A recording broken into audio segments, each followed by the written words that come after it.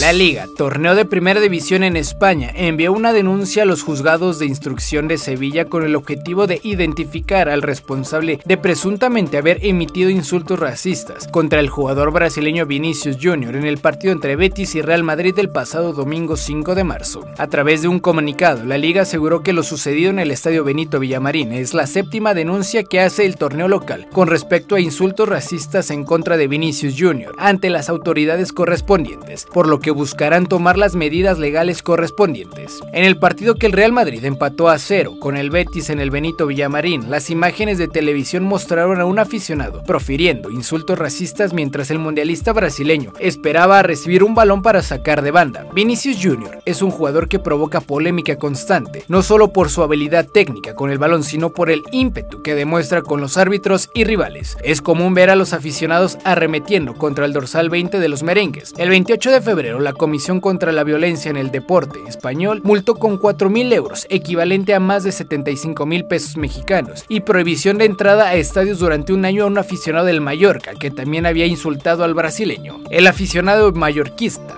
fue identificado como el autor de los insultos racistas proferidos contra el jugador del Real Madrid Vinícius Júnior en el partido del Mallorca-Real Madrid el 5 de febrero, informó entonces la comisión. La Liga también denunció estos hechos ante un juzgado mallorquí. El Valladolid suspendió a una decena de sus abonados por los insultos a Vinícius en el partido del 30 de diciembre, y en Madrid la policía sigue investigando el colgamiento de un puente de un muñeco representando al delantero el 27 de enero, a pocas horas del derbi contra el Atlético en Copa del Rey. En su más reciente comunicado oficial, la Liga aseguró que con respecto a los casos contra Vinícius Júnior, se ha habilitado un canal de denuncias en el siguiente enlace, para que los aficionados que puedan tener algún indicio de la identidad de los responsables puedan facilitar la identificación necesaria para cursar las denuncias pertinentes. 1TV.